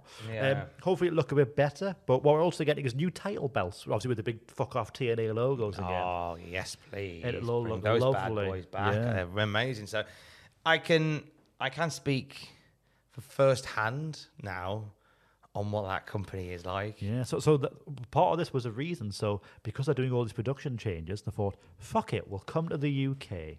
And Impact comes to the UK. They ran Glasgow, to Newcastle for an taping of Impact Turning Point, and 2 shows in Coventry. And there was somebody called Tom Campbell. He was the ring announcer, I believe, for the Newcastle show. And why my voice still sounds a bit roving. Yeah. So tell us about your weekend, Tom. That was very normal. I want to first of all give love to the brilliant Simon Cassidy, who you'll see on Impact on Thursday, who did the Glasgow show. See, Aiden's heard it all. He's buggered off. I want to give love to Simon Cassidy. He does the Impact show in Glasgow, and he's fantastic. Genuinely one of the best ring announcers in the country. And I was so glad that they announced Simon for the Glasgow show. Couldn't happen to anybody nicer. Really lovely guy to boot as well. Delighted with that. And then they gave me the rest of the tour. So we started in Newcastle and then 2 wonderful nights in Coventry. Obviously, what goes on tour stays on tour, so I don't want to, give too much of the fun away. Not that anything controversial happened. We had some nice beers on a bus down at Coventry. I had a lovely chat with Trinity about I showed Trinity my engagement video. I like how it was respective partners you were chatting about. Oh, yeah, we were chatting, yeah. Obviously, she was chatting about the Uso family, and I was chatting about Alex. It was lovely. Me and Trinity, we had a lovely time. There was fun had in the hotel room where we were all just chatting, having a nice time. There was some new faces for Impact, which we got to meet as well. So I was there the night Leon Slater got signed, which is just a lovely moment all around. He's class, isn't he? He's so good. Oh my God, couldn't be happier for him. Could not be. He is brilliant. See him at North Wrestling on Saturday at the Anarchy Brewery. He's the North Wrestling champion for good reason. Harley Hudson won the Impact gut check. Well deserved. You were there, weren't you? I was there for it so I was on the tour, and so the Sunday morning, I wake up. I'm like, the show's not till doors are open till 3 for the show. I've got nothing to do today, and so I messaged Simon Rothstein and I messaged Joe Hendry. I was like, can I help with anything at the gut check? I'm just knocking around. Yeah. So I went along to the gut check, and I did a few coffee runs, and I just got to enjoy watching these guys go through their paces and go through this. And get put through it. And Harley Hudson, a fantastic winner. She's brilliant anyway, and I'm glad that she's got the nod. She's won a developmental deal and a bursary with Impact, so she'll train in Canada for 6 months. Is it Scott DeMore's school? Yes. Right. Yeah, so it's all part. So, and then she'll get her opportunity on television for TNA as well. Chaos, where there's chaos, there's opportunity. Obviously, Alex Shelley got injured, so we saw the Impact debut of Amir Jordan, which came out of the blue, which was lovely. But Alex Shelley getting injured meant there was opportunity for Amir Jordan. Big Frank. And obviously Frankie Kazarian, who pulled double duty. We also saw Chris Ridgway on night 2 in Coventry facing Josh Alexander. Did we? Yes, we did, mate. It was brilliant. I thought he was taking a break from wrestling. No, he was there last. He was there. Fair. He was there on the night. I had a lovely time. The locker. Everyone. The one thing that is said a lot about the locker room with Impact, in reports and stuff, is how tight and how friendly and welcoming and warm they are. I can attest that is the case. They had no reason to give me any of the time of day because I'm just an interloper from a wrestling aggregation channel. But they were lovely. They were very accommodating. I pestered them to make sure I got their announcements right, and I got some really lovely feedback as well from the production team. So thank you to Dan from the production team, who was basically at the end of every show, I go, was that all right for you? And he go, yeah, you were great. And I went, any notes? And he go, don't do that again. Do that more. Do that. And it's nice to have 3 nights on a row where I could go, okay, we'll do it we're going to do it like this. Okay, that's fine. I'll do it like that. Okay, do that. Okay, so I could just add to it every night. I got some lovely feedback from Gail Kim. I got some lovely feedback from Scott D'Amore. I got some lovely feedback from Frankie Kazarian on the last night of the tour as well. Eric Young was really lovely. I had a nice chat with Eric Young for a while about his plans, and he loves the UK. Eric Young. He was so fucking over. Oh my God. Unbelievable. Every night of the tour, it was massive chance for Eric Young, and we all thought it was wonderful. Check out Turning Point on Friday, where it was because I don't think you'll see us because we were sat behind the hard cam. We will see you a lot. Yes. But Eric Young, it was teamed with Josh Alexander against Brian Myers. No, it wasn't Brian Myers. No, it was. In a Turning Point, it was Subculture. Young and Alexander versus Subculture. So Josh Alexander, the longest reigning Impact World Champion in history, people are don't give a shit about him. Eric Young, that bloke was so over. We had a Brexit chant. We had a Brexit chant because Trinity had the Union Jack in her hair. Yes. So we got a nice Brexit chant. Brexit chant. So the Newcastle show was special. It was a great turnout for all 3 nights. Obviously, Newcastle was where they taped Turning Point, and that was my first night of the tour. And oh my God, I got a little bit emotional at one point because I got in the ring, stood in the Impact ring, and it was and the whole arena was chanting Tom. I was like, Jesus Christ, not ready for this. But it was something so. I'd already been made to feel very welcome since I'd got there, but I was still nervous because it was probably the biggest gig I've ever done. But you were amazing. Thank you, mate. We were all going, he's good, isn't he? I did all right. Got it done. It was nice, the fact that everywhere I looked, I was like, there's Andrew Bowers, the promoter from North. Yeah. There's a lad from Cultaholic up in the thing. Yeah. I know them. They come to North. I know them. There's my mate. There's my mate. There's my mate. I was And like, then, okay. then your mum was there in Coventry. My mum and dad and my brother Mike came to the last night of the tour in Coventry, and it was the first time my mum and dad have been to see what I do since like 2009. So it was. At one point, my dad was booing me. So thanks, Dad. At one point, you can just hear boo. I was like, yeah, it's Dad. I looked over at one point. As I got in the ring to announce the X Division match. He's just shitting on and you. I just see my dad go, rubbish. Cheers, Dad. So we're going to get an Impact TV like 3 weeks. I do hope you get, at some point, my dad just stood up going, rubbish. Get off. And Tom Hannafin just like, a very upset fan there. I loved every minute of it. I just absolutely, it was just a drug for a weekend just to be able to be amongst it with everybody and just threw myself into it, and it was just a joy. So, and you know what? It's one of those things where if it never happens again, then I did it, and I'm very grateful for doing it, and no one takes that away from me. I'm Impact Wrestling canon. Not only that, so in every single thing that you get to announce from now on, you are as seen on TNA TV. Yeah, that's on my posters, and all my fees are going up. Sorry, Bowers, my fees going up. If you came along to any of the shows and came over and said hi, because we had quite a few that came over and went, love Cultaholic. Yeah. Both nights in Coventry and in Newcastle. Thank you for the love. Honestly, there were Tom chants at every night of the tour. The loudest were in Newcastle. Kids love Tom Campbell. Kids love Tom Campbell, apparently. But anyway, look, I won't bang on about me anymore, but thank you. Before we move on, though. Yes.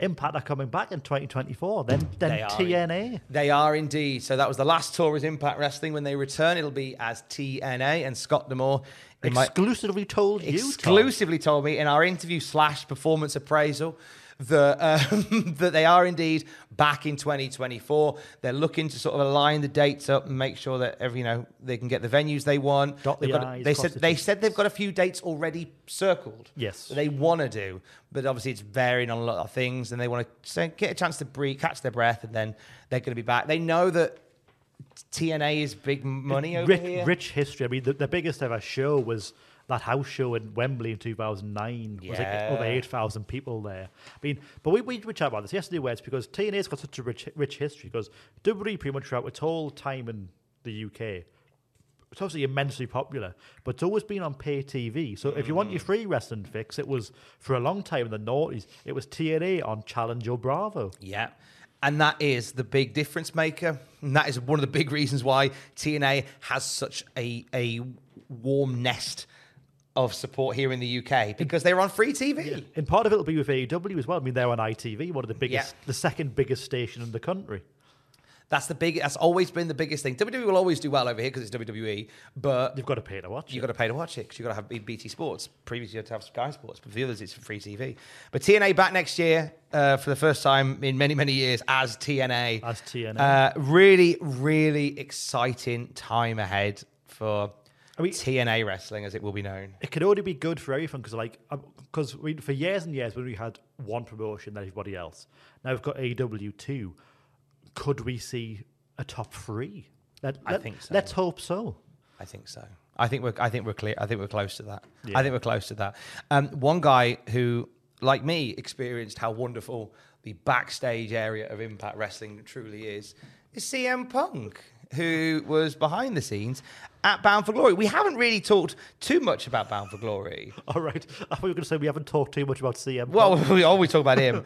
I do want to give a quick mention to Bound for Glory. Yes. Really good show. I haven't watched it yet. I've just flicked through it. Excellent show. Well, no, I have watched it. I watched it on double speed for the article. Oh, there you go. But if you watch one match intently, it's Speedball Mike Bailey versus Will Ospreay. And now has surpassed... Yes. Has surpassed the three-way match from Unbreakable 2005 as the highest rated Impact Wrestling match ever. Yeah. It was incredible. They are sublime together, those two are. Absolutely sublime. Yeah. It was every match was great. Everybody worked their socks off. It's what I was saying to you as well, and sort of like, TNA gives me like sort of like noughties Ring of Honor vibes a little bit, especially not in terms of like the whole show, like the main event scene, because they've all got working boots. Yes. Like, they're all grafters. even like the X Division, they're all grafters. They're all really good wrestlers, and they all know how to put on a good fucking show. But then Impact sprinkles in as well. Your mad shit. So like you had Monsters Ball, which was Moose, Rhino, Macklin, and PCO. I guess because he's re-signed with Impact. He's the first official signing of the TNA era. And do you know what? And I talked about this with Scott. What, like, because I asked him, like, what, you know, has the parameters changed for what you're looking for in signings? Now you're becoming TNA again. And he said, well, look at the first two signings. It's PCO and Leon Slater. You've got PCO, who's like a wrestling legend, and you've got Leon Slater, who is absolutely a future legend. Yeah. So he said, like, we want, like, the stars of the past, and we want the stars of tomorrow. We want a cross-section of them all. You couldn't find a wider juxtaposition with the first two TNA signings. PCO, Leon Slater. Yeah. One of them could do like a crazy delayed Swanton 450 thing. And the other is Leon Slater. Yeah. Oh my God, I love just seeing PCO try and do a delayed 450 Swanton. Amazing. So, but backstage... delayed 450, he's got a 450 and a delayed Swanton. He does a fucking roll onto the apron and then he breaks his back every week just for boredom. Yeah.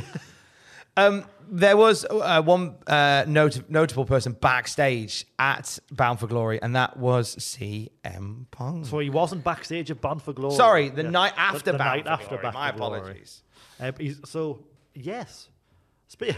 A lot of CM Punk news this month. It's as it has been the case for maybe 3 years. Yeah. so we'll go from the start. Of course, CM Punk fired by All Elite Wrestling, with cause in early September, and then emerges on October 6th that CM Punk was in talks with WWE. We're like, oh, here we go, brother. House of Wrestling, of course, they're very close to CM Punk from all their reports, even cited them in that Tony Khan report that we mentioned. That Punk was a safe bet for a return to WWE Survivor Series, which will take place on November 25th in Chicago. So we'll see if he's back on the November end of month review. We will find out soon. What we have from here is that all of a sudden, though, within about 2 days later, talks are off. Punk is not going back to WWE. It was this report by Fightful Select that they weren't in talks about a return. House of Wrestling then say the two parties were no longer in talks. Dave Meltzer then reveals that CM Punk was rejected by WWE, and Meltzer says, yeah, they turned him down. He wanted to go there, and the decision was a no. It could always change, and it was brought up to me like, look, there's no such thing as no forever, but it's no for now. That is the decision that was made. It's Vince's decision, Vince McMahon, of course. Vince, Nick Khan, Paul Levesque, Triple H. Obviously, they decided the negatives outweighed the positives. You can't argue with that. It could always change, and it was made very clear to me. Meltzer, of course, known for repeating himself, but I shall repeat it for you anyway. If WWE's business went down, they know it's a card they could play. But is it worth it? And how bad is their business going to go down, really? So WWE rejects CM Punk. Basically, the feeling is the company's hot right now, and they feel they don't need another big star at the moment who's going to command millions of dollars. It's true, because it is true. I feel like he's kind of like an emergency button that you might press. Like WWE has a little down to Punk. Yeah. I don't think you necessarily need Punk in the mix right now. It's just that Punk wants to go back on that. Yeah. The one thing that struck me was, and we've talked about it previously, so it's not news this month, but it was when Punk, there was that time where Punk might come back, and there was the reports and the innuendo that Punk wanted to work with Kevin Owens. Yeah. But this is when Kevin Owens was in the middle of like the biggest storyline on the planet, and I was like, why jettison that for the sake of a CM Punk match? I think that says everything about the position that WWE and creative has been in this year. The fact that we all kind of went, don't bring back Punk for that. Don't interrupt that flow. Yeah. You know, it says a lot. And I think that right now, as great, as exciting as it would be, as internet breaking as it would be for CM Punk to turn up at Survivor Series in Chicago, don't think they need it right now, at least. Yeah. Who knows? The show's already sold out. Yeah. So you don't need that extra oomph. And they don't even need like pay-per-view buys because every fuck has got Peacock or the WWE Network.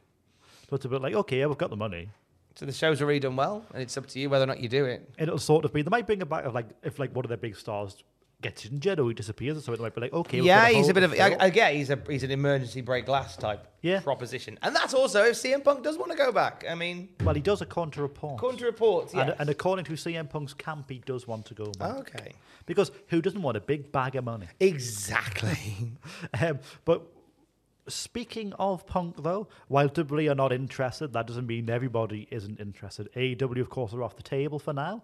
For now, at least, until something changes there. It depends on what that big announcement was on Dynamite. Oh, God, yeah. Jesus Christ. So we've got that. WWE's off the table. TNA very much on the table, should he want. This is interesting. CM Punk was backstage at Impact earlier this year. They had the Spring Slugfest tapings. This was sort of in the weird period between while Punk was away from AEW and then returning, where he's like just doing his roving tour of promotions in the United States. Played Uno, played Connect 4 with Jordan Grace, all this sort of good stuff. And he was back again post-Bound for Glory. He was actually invited to Bound for Glory, though. Yes, So this is what we heard. What we know is there is interest in CM Punk. So he's the proverbial belle of the ball if you're Impact Wrestling. They made him a money offer to appear at Bound for Glory. Punk didn't accept the offer, though, and he was instead in attendance at the Chicago Blackhawks home opener on October 21st. He does a video package for that, being like, hey, aren't we all good, Chicago? It's time for the new season. Yeah. I don't know what it was. I didn't watch it, but I'm sure that's what he said. But CM Punk may have turned down the offer, but Ibu of Wrestle Purists, another person who's good for CM Punk scoops, he basically says that it wasn't like Punk just outright shut the offer down. He sort of went, that's nice. I'm not going to take it, but that's a nice it offer. felt a bit like Punk was friend zoning Impact Wrestling. Yeah, a little bit, yeah. Yeah, I was like, oh, that's sweet, but no, I'm not interested. So this is what Ibu says. He goes, they really want him to sign. Like, they really want him to sign. They made it very clear every 2 seconds. This is while Punk is backstage at Post-Bound for Glory. Like, nudge, nudge, jokey joke. Like, you're coming, right? That kind of deal. A lot of that. He was obviously non-committal to the highest degree when it came to that whole thing. His whole view was, I'm just chilling. It was then said he was offered to appear at Bound for Glory. They went, we'll pay you to appear at this show. I've lost my page. There we are. They wanted to be at Bound for Glory. There was a money offer just to show up and appear. People, when they heard about this, and it was kind of just like, oh, it's Impact. He didn't turn up his nose up at it. He didn't scoff at it. He didn't take it. But he didn't kind of do the jerk-off motion and just throw it in the garbage. His whole thing, according to people from his camp, is Impact treats him really well. And so he respects that, and he appreciates that. And he does genuinely appreciate how they really want his services. And so he just kind of like, oh, that's nice. They offered me a be Bound for Glory. I'm not going to take it, but that's nice. And part of the reason why he turns down Bound for Glory, this is according to Punk's camp. I don't know how much I believe this personally, but the idea is that it's hockey over wrestling. So they really want him. They treat him really well backstage. Punk has lots of people who are really nice, because it was also said he basically goes because he wants to speak to 3 people. It was he wanted to speak to Will Ospreay. Of course, they've had history going back to sort of 2019 going, I'd love a match with Will Ospreay. Yeah. I'd love a match with CM Punk. It just hasn't happened yet. Josh Alexander he wanted to speak to, and Frankie Kazarian, because they're both in AEW together, so they could just shoot the shit, basically. Yeah, that's nice. I love the idea of a Punk Ospreay match. Hopefully played Uno again. We don't know. See, that's the thing I would mention. I didn't see any Uno. No Uno. Was there any board games? Am I giving too much away here? They had Tapple on the coach. What's that? I think you got all the letters around the alphabet on there, and you have to say different things with different letters in the alphabet. Like Scrabble, but not. Kind of. They had Tapple. That's the only insight you're getting from me. They played Tapple. Kids Impact loves board They had games. Tapple, and there was pizza and beer. Ooh, That's pizza all I'll and say. beer. It's pizza and beer. Where was the pizza from? It was from a place in Newcastle, and they just bought loads of them, and then took them on the boat, took them on the bus with them to get down the Coventry with. I love the idea they went to a takeaway in Walker or something. And just got Probably, loads of pizzas, the boxes looked like they were from a Wacker takeaway. So that was, but I saw no Uno. No Uno. Or Connect 4. Oh, Connect 4. But what is considered a major hurdle, though, is CM Punk is basically around on $3 million a year while he was in AEW. And this is about 15 to 20 times more than what Impact's top earners make. So this is seen as sort of like a major stumbling block of course, TNA will have more. Well, it looks like it's going to have a bigger budget because of everything about the rebrand. But could they stretch to $3 million a year? But of course, the option is there for if Punk wants to go in for, like, let's say 3 months, and they'll go, hey, we'll give you a little tickle. You might go in 3 months. So they might do. I mean, it depends, because it's not like Punk needs the money, but if he wants to have fun, and go to TNA. Punk and Ospreay are in the same boat in that regard. Both love what Impact's all about. But they might with not Ospreay, they're like, I think when Ospreay finished his last match in Newcastle, like, he sent the fans home and he was like, "You think I'm a TNA kid?" Yeah, I'm a TNA kid, and I think the vibe is he wants to come back again before his New Japan contract's up, because he can do like gigs like that. Under his New Japan deal. It wouldn't shock me if he was at Hard to Kill. Yeah, I get the vibe they'll have a Will Ospreay match at Hard to Kill. I feel like that seems like the sensible thing to do. But Punk as well is somebody that I think, again, if they want to have fun. Yeah, but speaking of Ospreay, it looks like he's wrapping up with New Japan in late January, February time. It looks like TNA would have, well, Scott DeMore said as much that he's like, and for more aware of Will Ospreay, we'd love to have him, but could they afford him, basically? That's a lot of that. It's a lot of speculate to accumulate. But speaking of CM Punk being the belle of the ball, though, Billy Corgan of the NWA said if CM Punk wants to come forward, he basically went, I can't afford you, but if you want to have fun, come to NWA. Come on over. And good things look to be on the way for the NWA as well, because, Billy Corgan said they have secured a TV with a top 20 network. That network is believed to be the CW, who are technically the 25th biggest network, but we'll let him off with 5 places. We'll let him off. And the CW, of course, famous for stuff like Arrow, The Flash, some other superhero shows from DC, but good stuff for NWA coming. The one clip that that's been circulated from Samhain, which was this past weekend. Which one? I've seen 2. Well, I've seen the one of Father James Mitchell and a bunch of randomers just doing coke, like in the crowd. Yeah, like wasn't like a secret thing. It was an actual segment that they filmed. And it's not Coca-Cola either. It's firmly cocaine. Yeah, they had their cocaine on the table and they were doing. And I was like, the comment was like, "Holy shit, NWA is cool again." And you've got Tim Storm just being like, what's going on?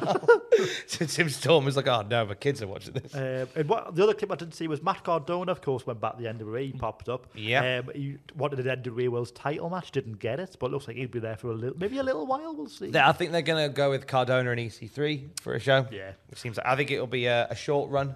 Good time, not a long time. Yeah, well, the whole thing with Cardona, because he popped up Bound for Glory as well, the whole thing is that he doesn't want to be under contract, but these companies want to sign him. Yeah. He just doesn't want to be signed anywhere.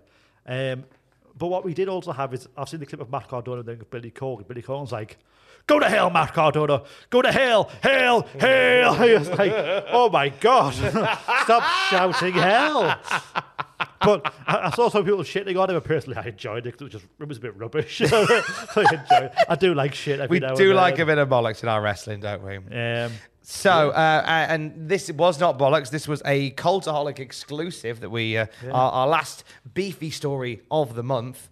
Big Fraser Phrase. Big Fraser Phrase got this one, and it's to do with possibly some shiny new hardware in the WWE. Yes. So now the belts aren't 100%, but what we've heard is that there are possibly new tag team title belts on the way.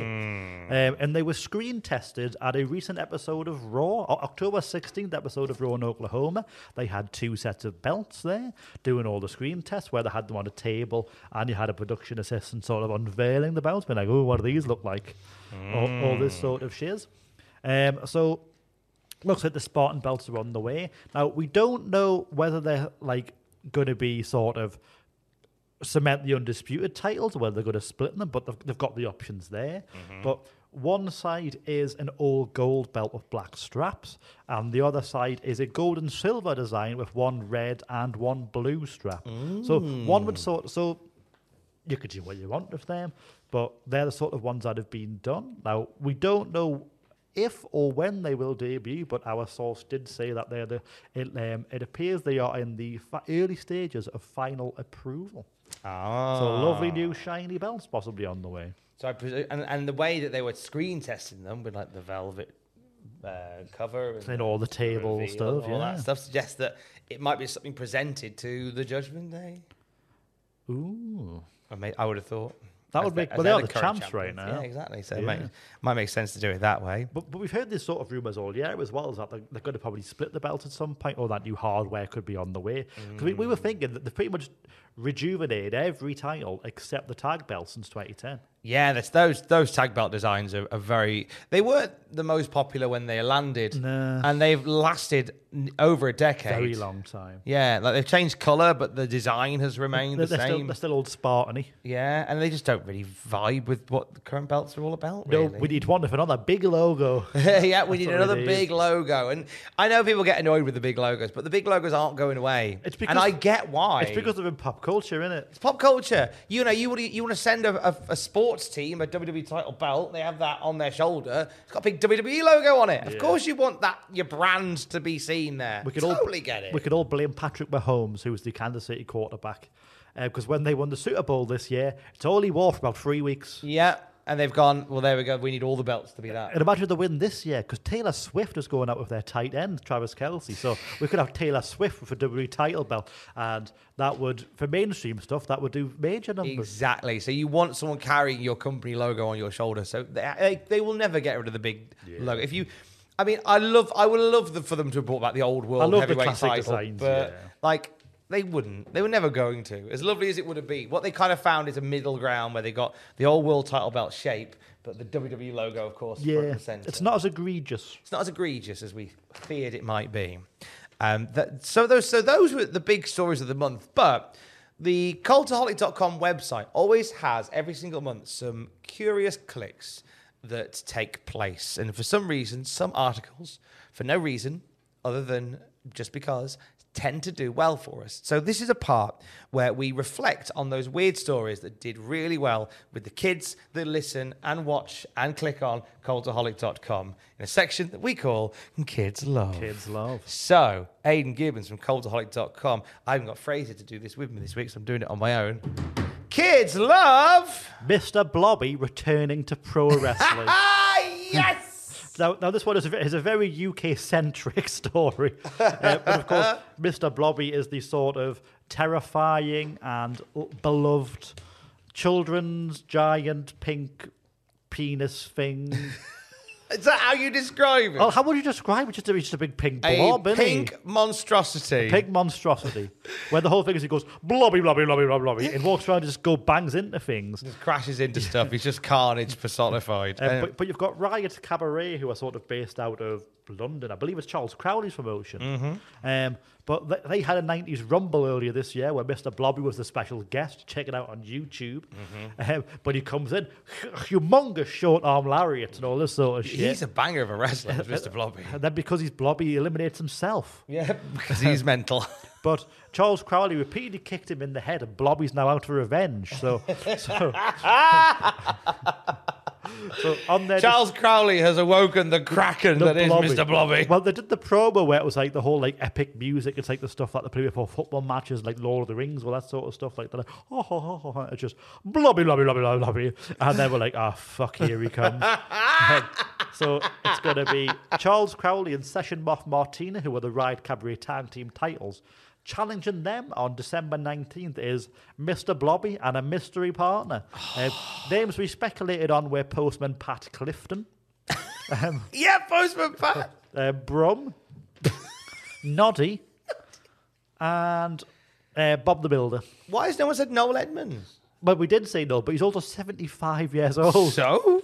I don't want him taking a bump-wheel break. Like, remember Ric Flair's last match, Tom? I don't want to watch it again.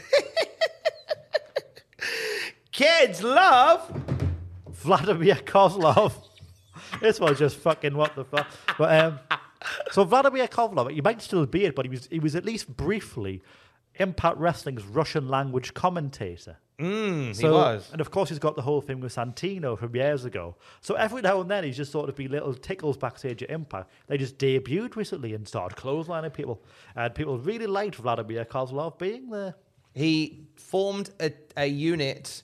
It is Oleg Prudius, as he's now known. Yes, his real name. Yeah, it's a great name, that is.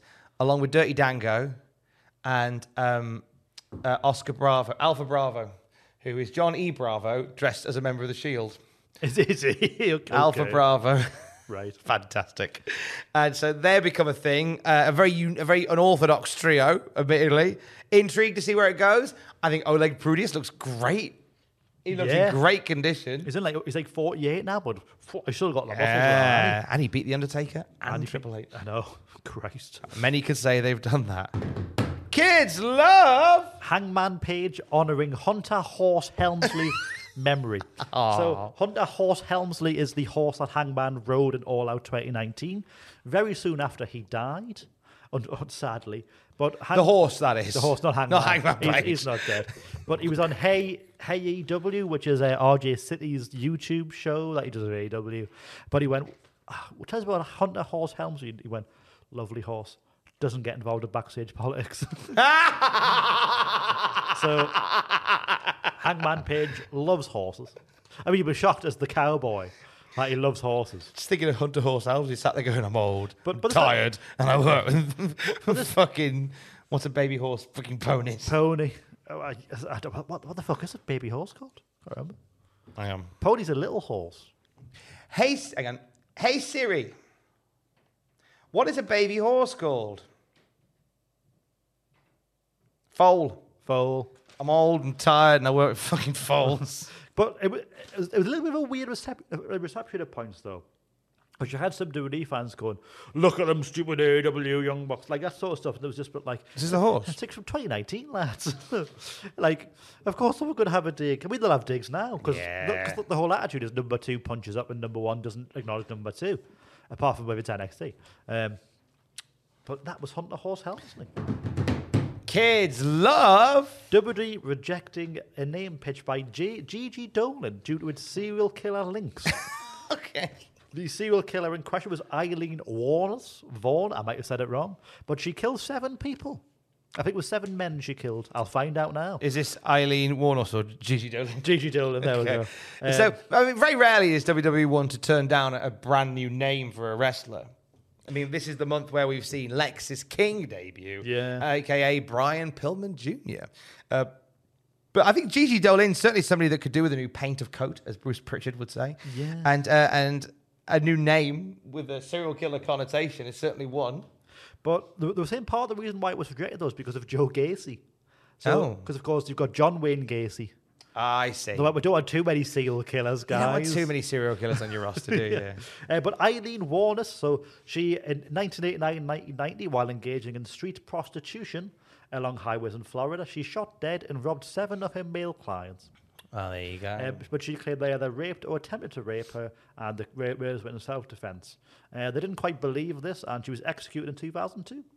I imagine there's an episode of Murder, Mystery, and Makeup Monday. Oh, definitely. All about that one. Going? Oh, of course she is. Yeah, she's brilliant. She'll keep on keeping on forever. So that concludes the month of October. What a way to end. In the wild and woolly world of wrestling. It has been quite the ride once more. And who knows? Should we make some bold predictions for November? CM Punk pops up at Chicago? I don't think he will. I don't think he will. Do we see LA Knight become the undisputed WWE Universal Champion? No. It's going to be a very boring month, isn't it? I think we could do with a quiet. I think we do a fallow month, couldn't we? I mean, there's sort of been the weird for the last sort of 2 weeks and sort of like very. We've had little bits. Like the biggest has been TNA, but like in terms of WWE and AEW stuff, it's just sort of been ticking along, really. Yeah. Let us know your predictions. What we will have in November, though, Tom. Yes. Punkvember. There you go. So, a very special podcast presentation that comes to you this coming Sunday. Aidan Gibbons has basically put together a dissertation of sorts, which documents the entire journey of CM Punk through AEW. We are calling the series Punkvember. It is a 3-part series all about CM Punk's journey through All Elite Wrestling. And episode 1 lands on your podcast weapon of choice on Sunday morning. You'll have every episode every Sunday until, well, that takes us to Survivor Series then, after which we'll have an epilogue one way or another. What a way to spend a Sunday. What a way to spend a Sunday. Have a beer, put the football on, get your butt, ignore the football, and while it's on silence, bit of CM Punk. Yeah, my thanks to Aidan Gibbons, who put this together meticulously. And thank you to you, because it's all lovely little snippets in there. Yeah. Very professional. Far more professional than what we usually... Far more professional than what we Far normally more do. professional than the three people that will speak during it and chat about Brian and other things. Yeah, it does. Yeah, whilst it is very deep dive-y and it's very informative, It's got our usual trademark bollocks. usual bollocks in there. You'll have a good time with it. And that's on the podcast feed from Sunday. Thank you for supporting us here at Cultaholic, and thank you for clicking cultaholic.com. It keeps Aidan Gibbons in a job. Whenever Keeps you see an me here. article on Twitter or on Facebook from the website, make sure you reply by just saying, thanks, Aidan. Yes. We never really give any love as well to the rest of the writing team, and I feel like we should. Nah, fuck them. Fair enough. No. So that's just... Yeah, so beyond me, it's Andrew Kelly, our wonderful weekend writer. Big love. Gives up his weekends to write for us. So if you see it on a Saturday or a Sunday, reply, thanks, Andrew. Yeah, and he'll be very confused, but yeah. Jack Atkins, the big bald man.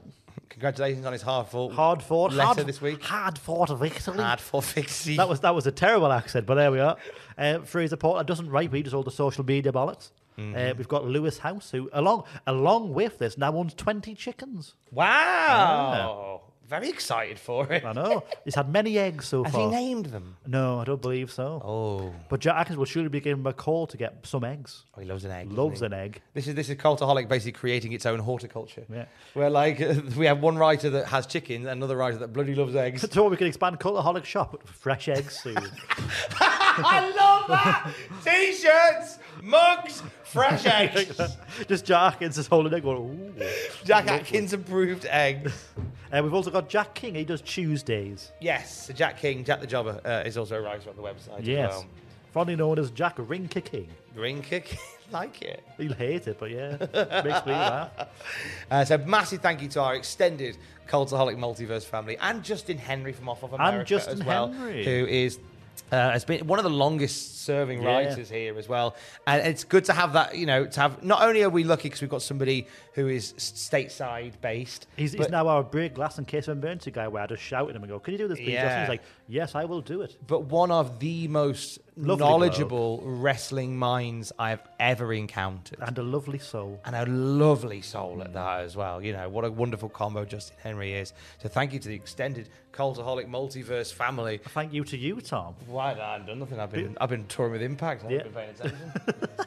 I've been elsewhere. You're here too. Someone said to me, "Did you do like a behind the scenes vlog?" And I was like, I was too busy just focusing on that one job. I was too busy trying to sleep as well. Yeah, there was that. So we didn't know.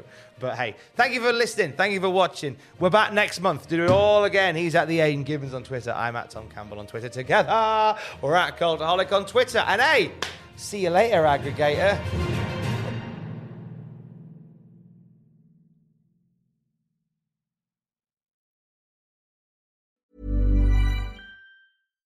Hi, I'm Daniel, founder of Pretty Litter. Cats and cat owners deserve better than any old-fashioned litter. That's why I teamed up with scientists and veterinarians to create Pretty Litter. Its innovative crystal formula has superior odor control and weighs up to 80% less than clay litter. Pretty Litter even monitors health by changing colors to help detect early signs of potential illness. It's the world's smartest kitty litter. Go to prettylitter.com and use code ACAST for 20% off your first order and a free cat toy. Terms and conditions apply. See site for details. Mom deserves the best, and there's no better place to shop for Mother's Day than Whole Foods Market. They're your destination for unbeatable savings, from premium gifts to show-stopping flowers and irresistible desserts. Start by saving 33% with Prime on all body care and candles. Then get a 15-stem bunch of tulips for just $9.99 each with Prime. Round out Mom's menu with festive rosé, irresistible berry chantilly cake, and more special treats. Come celebrate Mother's Day at Whole Foods Market. For all the wrestling headlines in just 10 minutes, search Cultaholic Wrestling News on Apple, Spotify, or wherever you get your podcasts from.